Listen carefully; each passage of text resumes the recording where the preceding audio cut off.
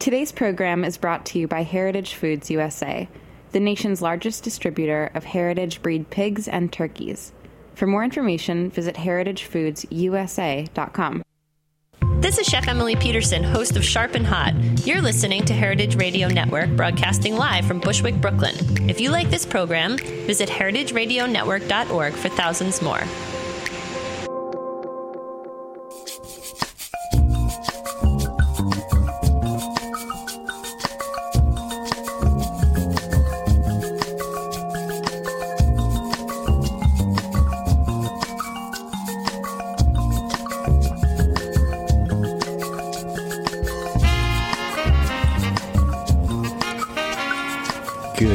And welcome to Fuhmentaboudit on heritageradionetwork.org. I'm Mary Izett. I'm Chris Kuzmi. And I'm Rachel Jacobs. And we're your co-hosts through this weekly journey of all things fermented. Archived on Stitcher, iTunes, and right here on heritageradionetwork.org.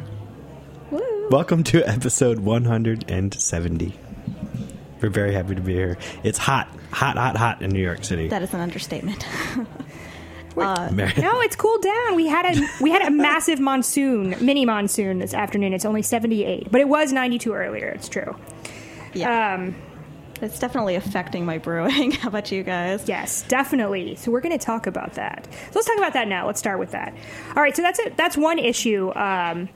For summertime is if you don't have temperature control, or even if you do have temperature control, you're usually most of us don't have cool boxes or glycol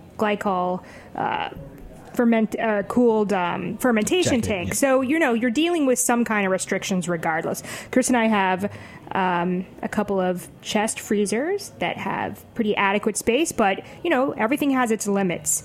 And our apartment's sitting around 85 degrees when I left today. So we definitely have to be very careful about what we keep outside of those temperature-controlled chest freezers. So what can you do? So I kind of wanted to do a review of both beverages that are great to ferment in this weather, as well as some basic kind of techniques and equipment that you can purchase or create for yourself. So let's start highbrow, actually. I think that's where we should start. All right. So Brew Jacket, for those of you who have been to National Homebrewers Conference, or if you have a pretty fancy homebrew store near you, you might have seen these before. It's made by Brew Jacket, and originally they had a cooling only. So this is basically a controlled stick that goes into your fermenter. So if you're using a carboy, it basically sits on top of your carboy and the stick hangs down into your carboy. They've had one for cooling only. It's called immersion, and basically it's great for making lagers in any situation. You can achieve 35 degrees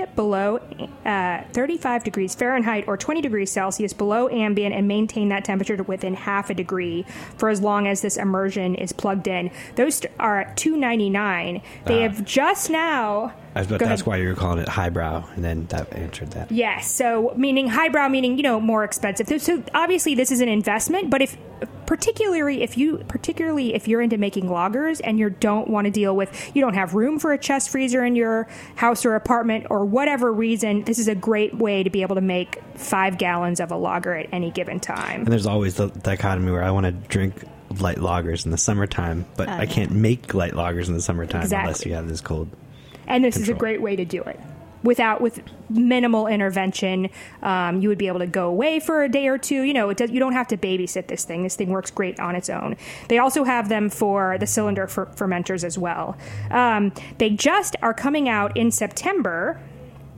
Is an immersion plus pro upgrade. It's going to do heating and cooling, which is awesome because we live in this old school loft here in Williamsburg, Brooklyn, and our loft gets to, around 51 degrees ambient temperature in most rooms in the winter, and like I said earlier, 85 degrees in the summer. So we have to find tricks outside it, besides the temperature controlled chest freezers, little tricks or places that we can keep things warm in the winter and cool in the summer. So this is a great thing. This is going to do heating and cooling. So again, it can achieve 35 degrees Fahrenheit or 20 degrees Celsius above or below ambient and maintain that temperature within half a degree. That's going to be $369. It's not available yet, but it will be. You can pre-order it now on their website. That's brewjacket.com. Does it have a limit or a minimum of liquid? that it can handle? No, that is a good question, and I don't know. I was just wondering that as I was speaking, and I have to look it up. They do have compatible fermenters. Let me look at the list of compatible. Whoa, there's a lot. So it looks like 6.5 gallon. Is the minimum? Is the optimal?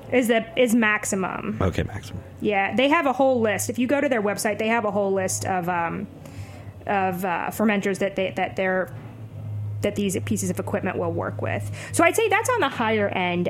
Chest freezer with a thermoregulator is going to run you between. I mean, you can get small chest freezers for as little as like $70 on sale a lot of times. Yeah. Our 5 cubic foot one from Home Depot was $200, and it came with free delivery. Oh, nice. Which is pretty good. And then you can get. I would recommend a digital controller if you get one. They are much more accurate. We have the old kind, and I hate it. It doesn't do very well. It doesn't keep. I had the old kind. When you moved in, we got digital for the other ones. Yes. Anyway, so that's another option. Obviously, chest freezers you can control to pretty much, any temperature that you want to. I also unplug one of our chest freezers in the winter, and I use it with a grow mat. Yeah, a grow mat, which is also temperature controlled. So a grow mat is basically like a plastic heating pad.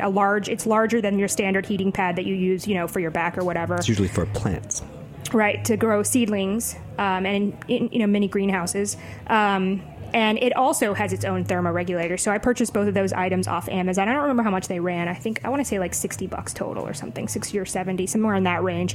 And that's great because I can stick that in there. I also can stick a 5 or 6 gallon better bottle.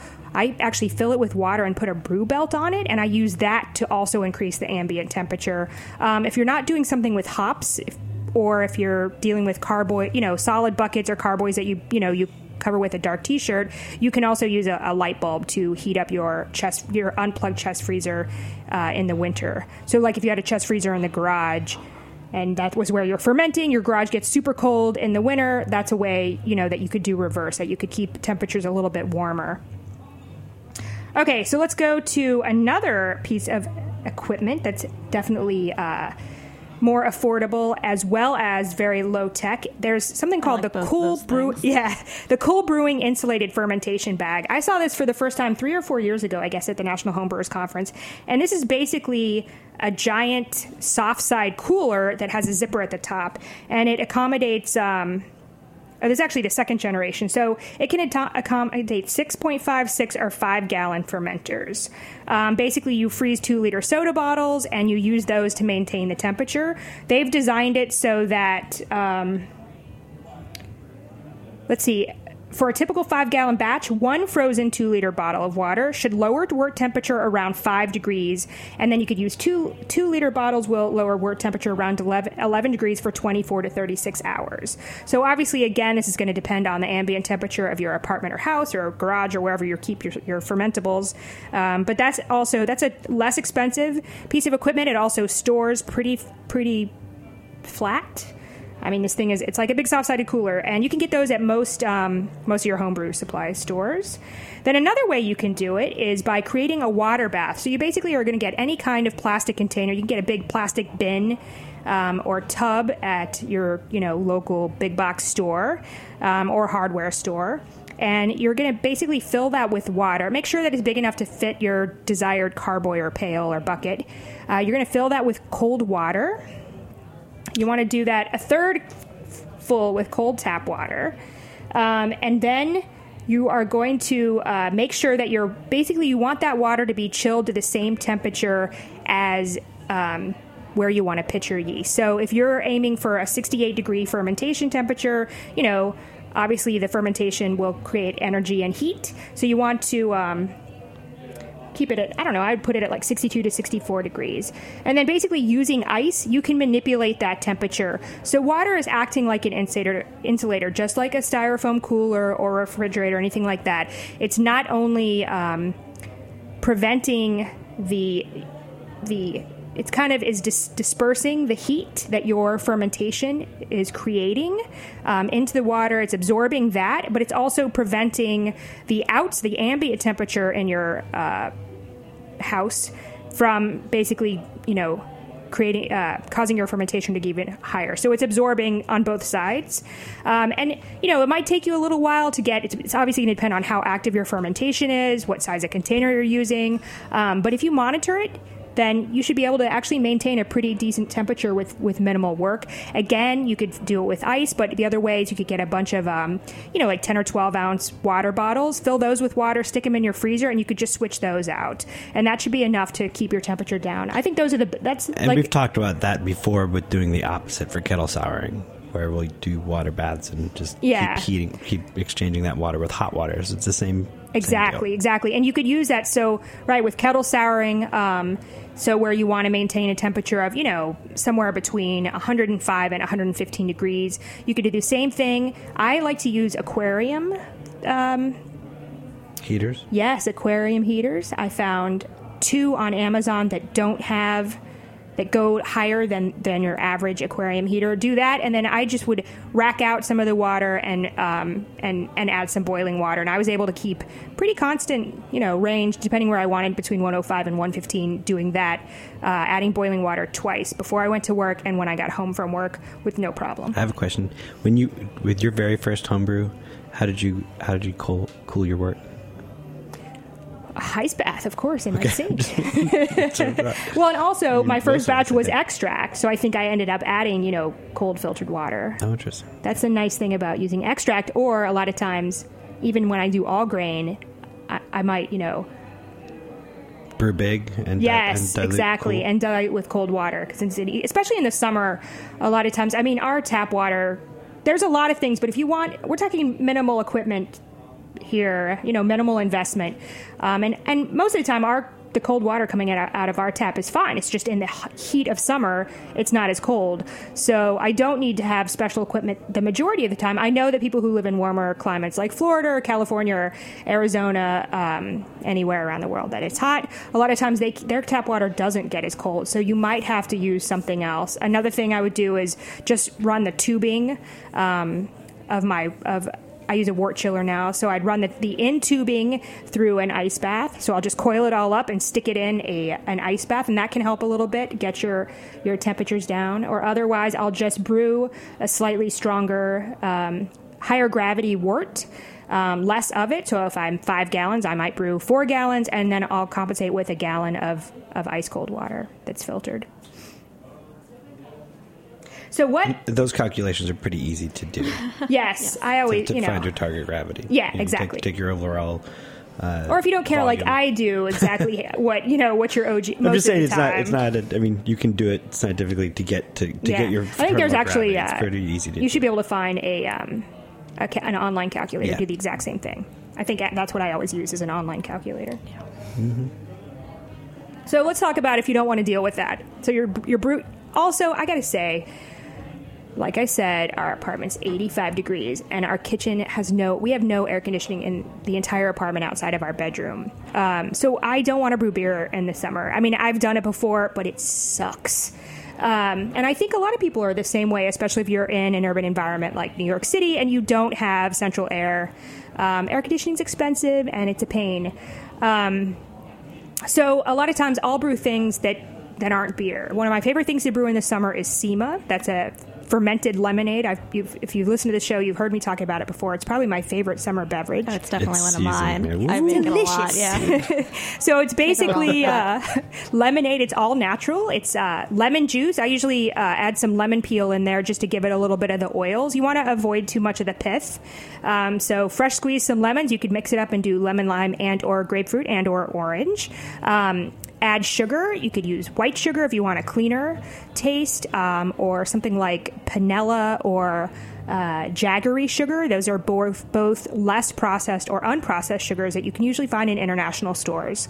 So if you have a grocery store that has a good international section, or you have a grocery store, Indian grocery store, Latin American grocery store, they'll usually have less processed sugars. I don't recommend brown sugar. Brown sugar is actually sugar that's been processed and then molasses has been added back to it. So these are actual unprocessed or less processed sugars, and they work really well, and they can give you a little bit more flavor than a white sugar. I use organic white sugar that I buy in bulk at Costco. It's very affordable there. And then champagne yeast. Champagne yeast is your friend in warm weather.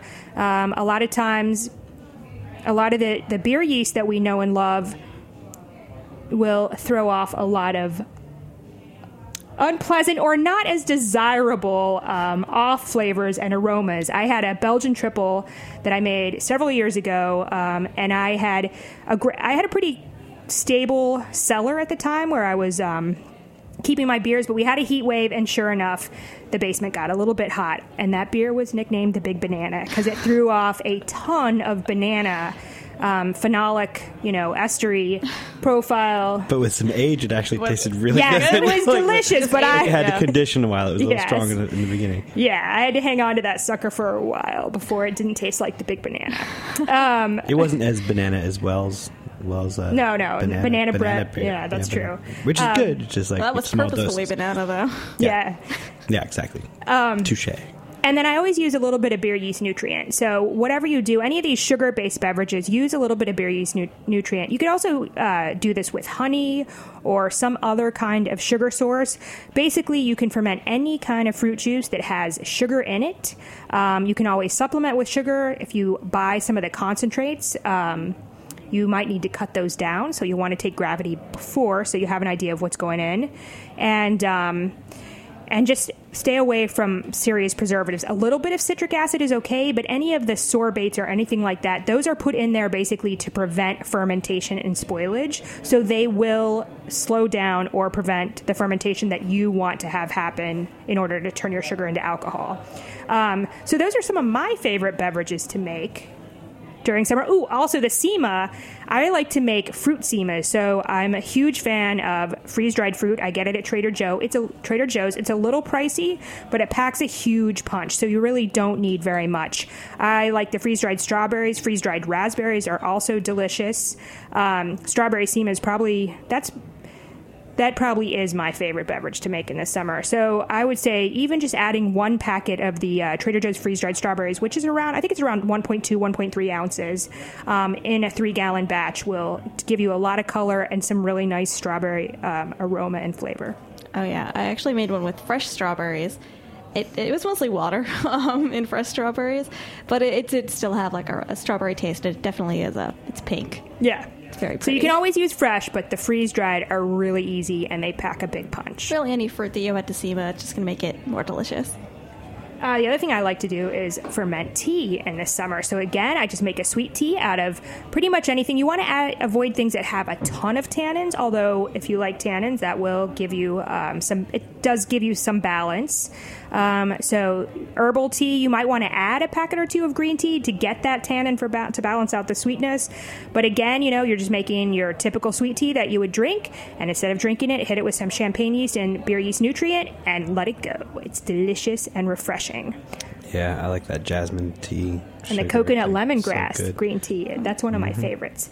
Again, all of these things will go. The one thing you want to be careful of with sugar-based beverages. Also, I will mention that I do have exact recipes in my book, Speed Brewing. And I've since... There's a lot... Anything... If it has sugar in it, you can ferment it as long as it doesn't have a lot of preservatives. That's the rule here. Champagne is quick, it's clean, it tolerates low pHs as well as high temperatures. Where was I going to go with this? I don't know, I just sneezed. Gesundheit. Thank you.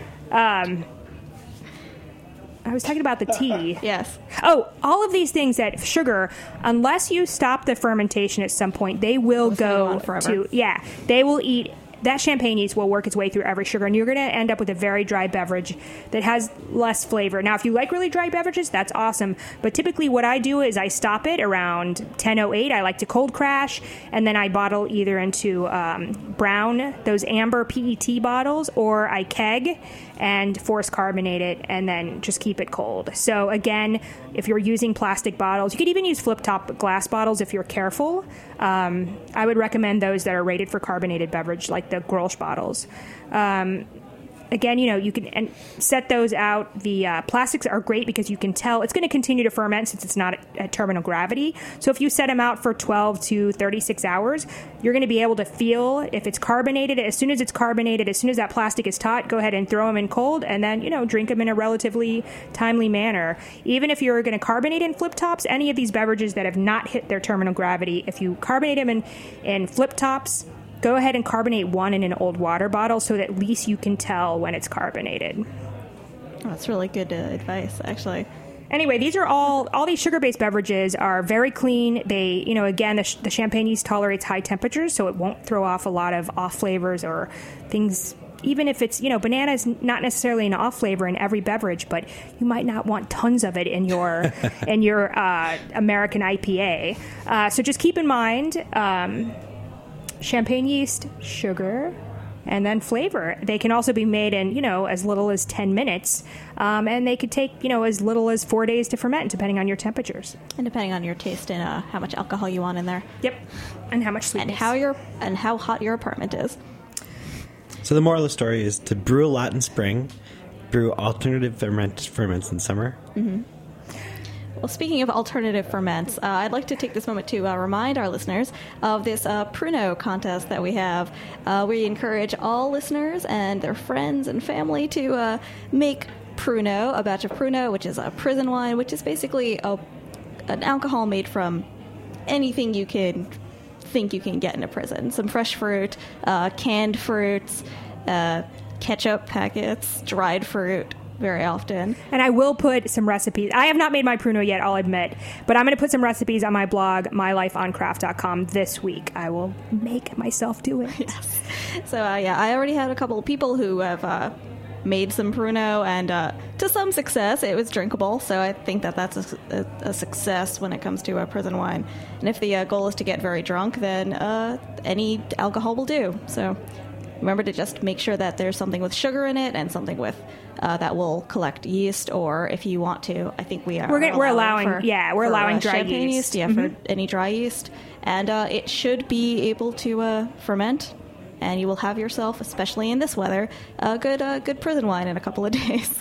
And what we would love, so if you want to participate, we would love to hear from you. So tweet at us, Instagram at us, send us an email we're all Fuhmentaboudit for all of those things. And when is the show? What date is the show? August 11th. August 11th. So if we would love to hear from you, we're going to invite you guys to call in, or if you'd like to just shoot us an email, we can read your email out over the air, whatever. But we're excited. Oh, yeah. And if you're in Brooklyn or if you're in New York City, we could maybe interview you or something in person. That's true. You could come into the studio with us. Oh, yeah. Come on, big old prison party. All right, so we do have to address, before we have some pre-tapes left over from the National Homebrewers Conference that we're finally going to play today. And it's more fun accessories for your brewing needs. Yes, that I desperately want. But anyway, we have to address, so a few weeks ago we had Rob Handel on, and he was talking about making capers, mock capers with unripe elderberries. So somebody had tweeted at us that unripe elderberries are poisonous, and that is true. They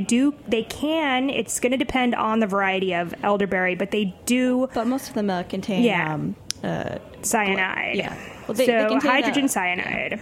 Well, they contain glycoside, which turns into cyanide when it's metabolized in the body, when it's digested, rather. Right. So we want to address that because we did look it up, and actually fermentation, basically the key is fermenting. So you don't want to drink a lot of elderberry juice, or roots are particularly poisonous, and then the unripe fruit as well. Right. Basically anything in this plant except for the berries are poisonous. Yeah. Apparently there's been a lot of documented problems with people drinking teas made from the leaves. So don't do that. But elderberries, along with a lot of other kinds of fruits and many other kinds of foods that we eat regularly, actually are poisonous unless you cook them. One example is cassava. Another example is the fermented shark meat, where that's actually highly toxic unless it is fermented. Yep. So I have two sources. So first is NordicFoodLab.org. That's NORDIC, foodlab.org. I'm just going to read this because they have a great recipe for elderflower. No, not for cyanide. Elderflower and elderberry vinegar. And so they have a whole thing of this vinegar safe. So basically, they talk about, Rachel mentioned cassava. So cassava has one of the highest concentrations of cyanogenic glycosides, and it's often the cause of massive food poisonings in regions with drought or famine. Cassava products are harmful mostly in these moments because people are consuming it immediately before it is properly processed. So it's, it says the root should always be cooked after being previously soaked and fermented. The fermentation lowers the pH and therefore also the potential release of cyanide from the glycosides. There have been several studies actually that were done on cassavas. Now, to give you a little bit of background, this is what Rachel mentioned. Glycosides are molecules that include a sugar and another functional group. In the case of cyanogenic glycosides, the functional group is partly composed of a molecule of cyanide. So they're concentrated in vacuoles, which are these small bubbles that are distributed throughout the cytoplasm of the cell. So when the cell is harmed, like when you cut into it or bite into it, the bubbles break and the cyanogenic glycosides are released into the cytoplasm of the cell. That's the gel in the cell, where they can react with enzymes that will break the bond between the sugar molecule and the functional group. Then that becomes free cyanide, and that's when it can get into your bloodstream and act as regular cyanide. Exactly. So obviously the cyanogenic glycosides are slightly different in elderberries than cassava, but there's actually been a study done on elderberry fruit. It was done by a guy named Eugenius Pogorzelski, and it was published in the Journal of the Science of Food and Agriculture in April 1982. It's called Formation of Cyanide as a Product of Decomposition of Cyanogenic Glycosides in the Treatment of Elderberry Fruit, Sambucus nigra. So basically they found that after fermentation, the hydrogen cyanide in the fruit was greatly diminished. So fermentation does seem to be a very safe way to either decrease or diminish the cyanide in unripe elderberries. Right. That being said, just don't go around eating unripe elderberries or regular elderberries, for that matter, off elderberry trees. And you would not, you wouldn't want a quick pickle, so you do want a true fermentation. Right, with the bacteria breaking it down rather than like a salt brine. No elderberry half sours. No. That's right. No elderberry half sours. But that's a good. So if we ever, we'd love to hear from you guys. Yeah. Chris, you got anything to add? Nope. I like elderberries when they're fermented, and I don't want to die. I do think that the amount of mysteries that you watch, there happens to be a lot of cyanide in those shows. And is that a sign? Is that like that's because it was an easily available. So I watch a lot of British mysteries, old school British mysteries. It's true, and cyanide was an easily accessible poison back in the day, so it's pretty easy. I don't find myself in too many situations where I see a lot of cyanide. Well, no, we don't anymore. Cyanide in apple seeds, and also in all of the stone fruit seeds. There's a trace amounts of arsenic. So if you ate like a lot of apple seeds, you would die of cyanide poisoning. Probably get pretty sick. So crazy. Well, we're going to take a really, really, really quick break, and then we're going to come back with a couple pre-taped episodes from our experience at the National Adventures Homebrew in Con. the NHC. Yeah, that's right.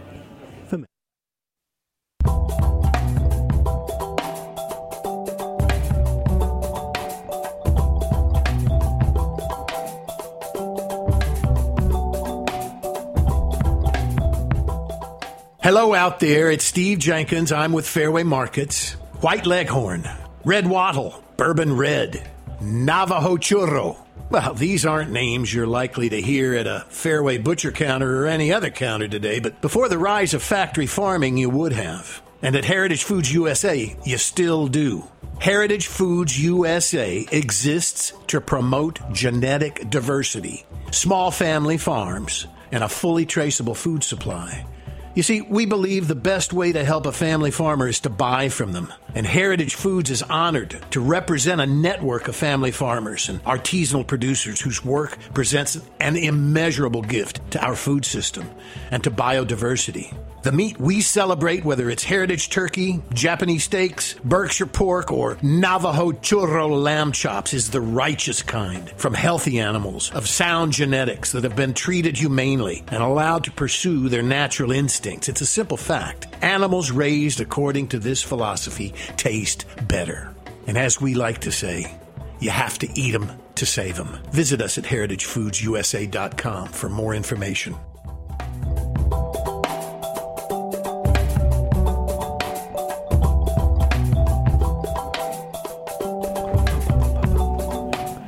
Welcome back to episode 170 of Fuhmentaboudit. We are half an hour into the show, but we're just getting started with chapter 2 of today's show, which is a couple of recaps from some things we've found and learned and enjoyed at the National Homebrewers Conference this year that we have not been able to play just yet. We're going to go right into them. Let's do it. I am on the expo floor with Rex Slagle of the Brew Bag. You guys are located in Plainville, Illinois. So obviously, regular listeners of this program know that I've only done brew in a bag since 2011. I'm a huge advocate for it. I have a sewing machine, so I have like 5 different brew bags at home. But you guys make a really high-quality bag. So talk a little bit more.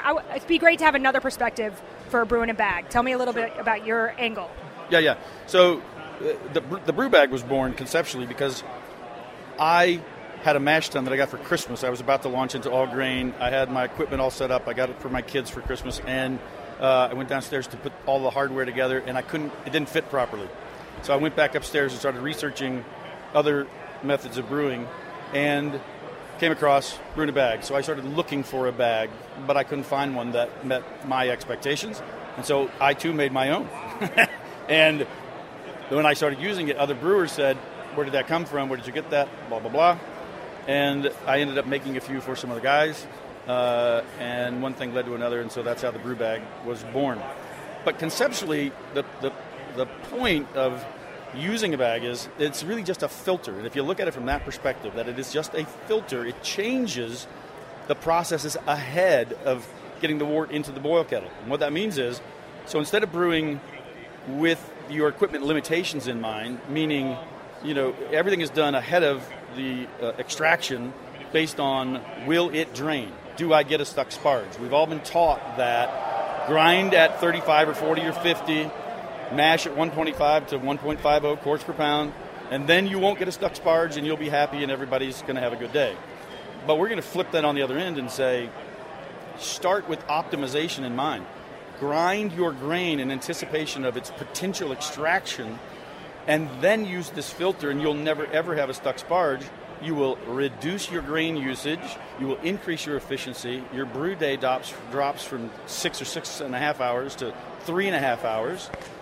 And you get to drink beer sooner and relax a little more, and you get to spend less money and use less grain and get the same beer or better. That's the whole story. One of the key components of the brew bag is using the same bag that you use to brew with as your hop bag.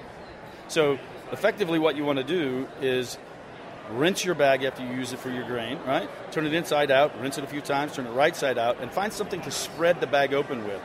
I made a really simple 3/8-inch copper tube spreader that I just simply made to the inner diameters of the kettle. I pounded the ends shut after I curled it up on the end so it doesn't poke the bag. A copper circle? Not a circle. It's actually it's just a piece of pipe that I curled on the ends up, right? Sort of a half U, if that's what you want to call it. Yep. I put 2 of those together, made an X out of them, and wired them together with copper wire. And I drop that into my brew bag so it keeps the bag completely open. And I attach it to the pulley. I drop it into the boil kettle so it's completely suspended. It doesn't touch the bottom. And effectively, the hops then react to the turbulence of the water as they would normally if there was no bag in place. So instead of putting your hops in a hop sock or a hop bag and having them being constricted or constrained without that turbulent action that allows the isomerization to occur, you get a more full utilization because they act as if there's no filter in the kettle at all, right? So you literally can optimize the whole process, including grain and hops, without putting trub into the kettle. All you end up with is hot break, which allows you to lose a plate chiller, which is the most effective heat transfer system that we know of, blah, blah, blah. Yeah. That's why all that stuff works. Also, now, do you keep that suspended with a pulley over your brew kettle? Yeah, absolutely. Okay. So you could use it for hot bursting, for instance. Well, yeah, and I'm trying to encourage nano brewers or any sort of brew pub guys to use this thing in their system, 30-gallon, 40-gallon, whatever it is, whatever system you have, because those guys, even though they whirlpool, right, to cone the hops and do all that, and they use that as an effective utilization technique, ultimately what they're trying to do is keep the hops out of the beer, right, out of the wort. But they lose, 5, 6, 7, 10, 20 gallons, depending how big the system is, to the hops because they can't get it out, right? So if they use the filtration system that's suspended just like this, all that comes back to them in saleable, right, 12-ounce beers on the counter. It's hundreds and hundreds of dollars in retail sales that they're missing because they can't get it out of the hops, right? And so this filter allows them to do exactly that. And we've made filters for a 1,200-gallon bright tank. We've made it for 100-gallon conicals. We've made them for 55-gallon drums all day long. They absolutely work. They're very effective, incredibly strong. 400 pounds they can lift. They just work. Awesome. And how do people get the brew bag? Just go to brewinabag.com. And you'll see that we've got 5-6 different stock sizes. We ship the same day or next day by 10:30 in the morning. And we certainly make custom bags every day of the week almost. If there's something that's oversized or even a different application for that matter, folks in the coffee industry are using our bag. We didn't know it, right? So cold brew coffee is now one of our client bases. And we, in fact, have developed a new fabric. I shouldn't develop, but we're going to be making bags out of a new fabric, particularly aimed at the coffee industry. That's a 63-micron fabric. What we currently use is 210 micron. And so we'll be approaching that industry as soon as we get the fabric in place and making that happen as well. It's huge. Oh, yeah. Okay. Oh, absolutely. Yeah. But it started with commercial brewers in New York. Maybe you know Toby's Estate Coffee. They were our very first customer for our bags, and we didn't know that that's what they were using it for. We thought they were home brewers having their bags shipped to their business.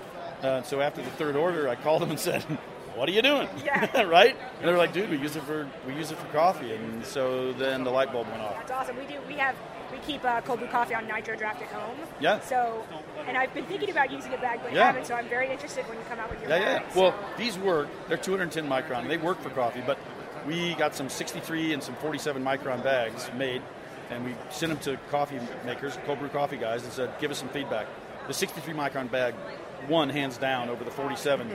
Drains a little faster, and the sediment differential was inconsequential to what they were doing.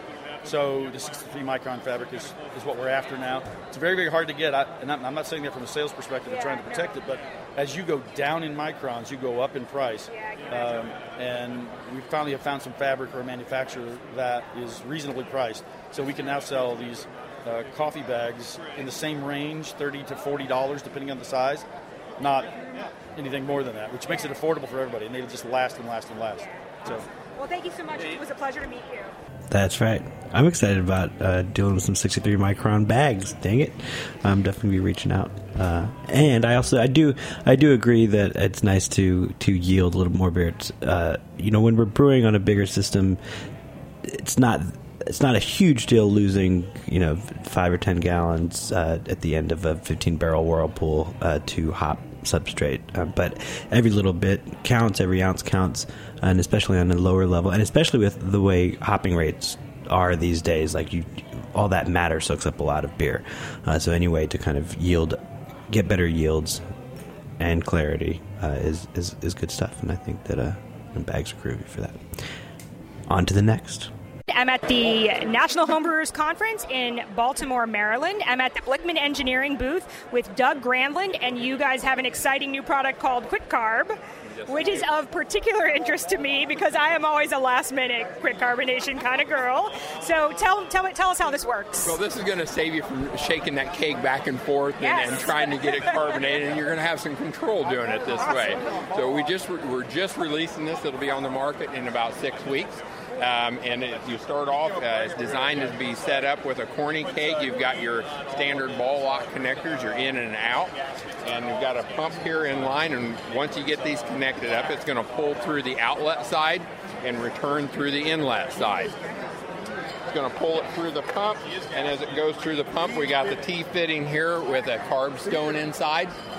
This hose here will go out to your CO2 tank. And we've got a little chart here that comes with it.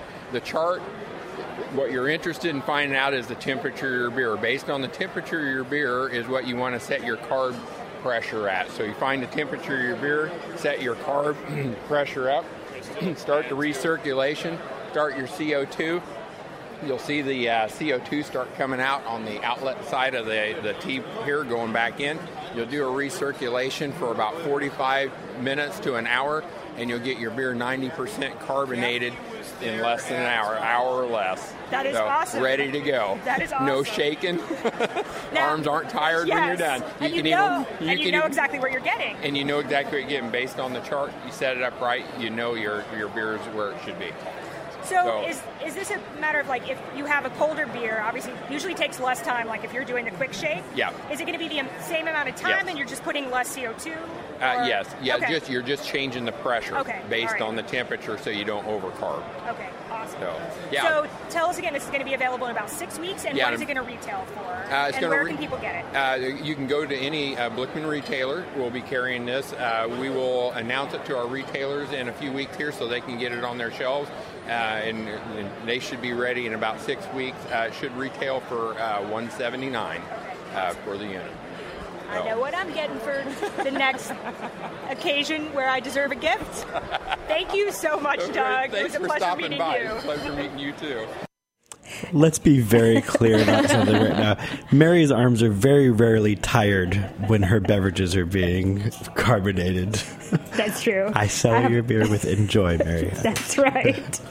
But still, we're usually trying to do 5 gazillion things at the same time while we're carbonating.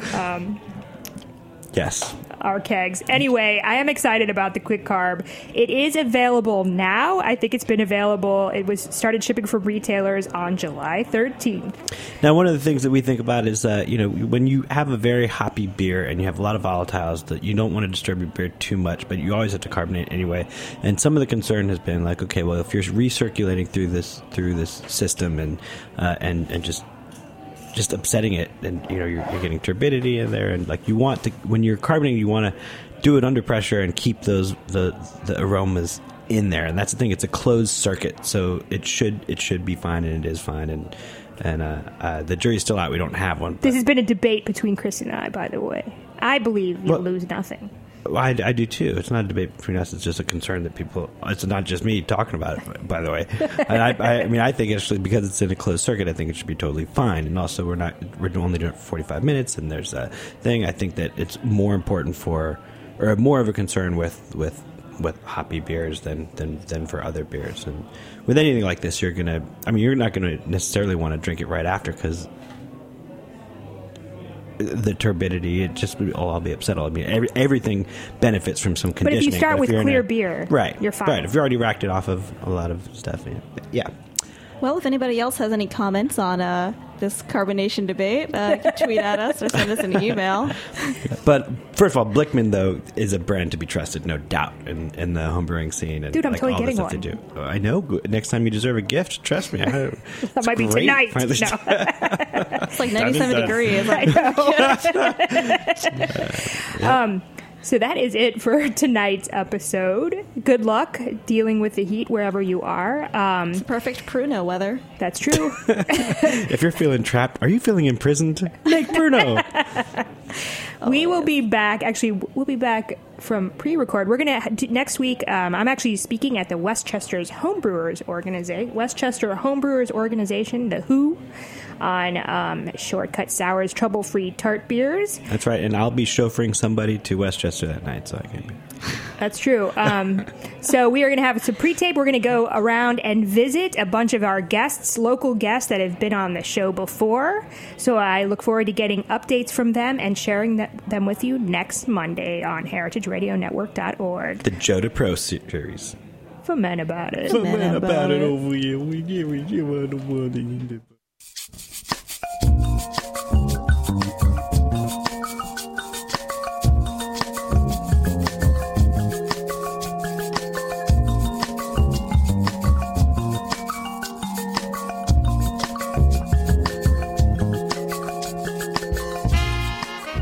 Thanks for listening to this program on heritageradionetwork.org. You can find all of our archived programs on our website or as podcasts in the iTunes Store by searching Heritage Radio Network.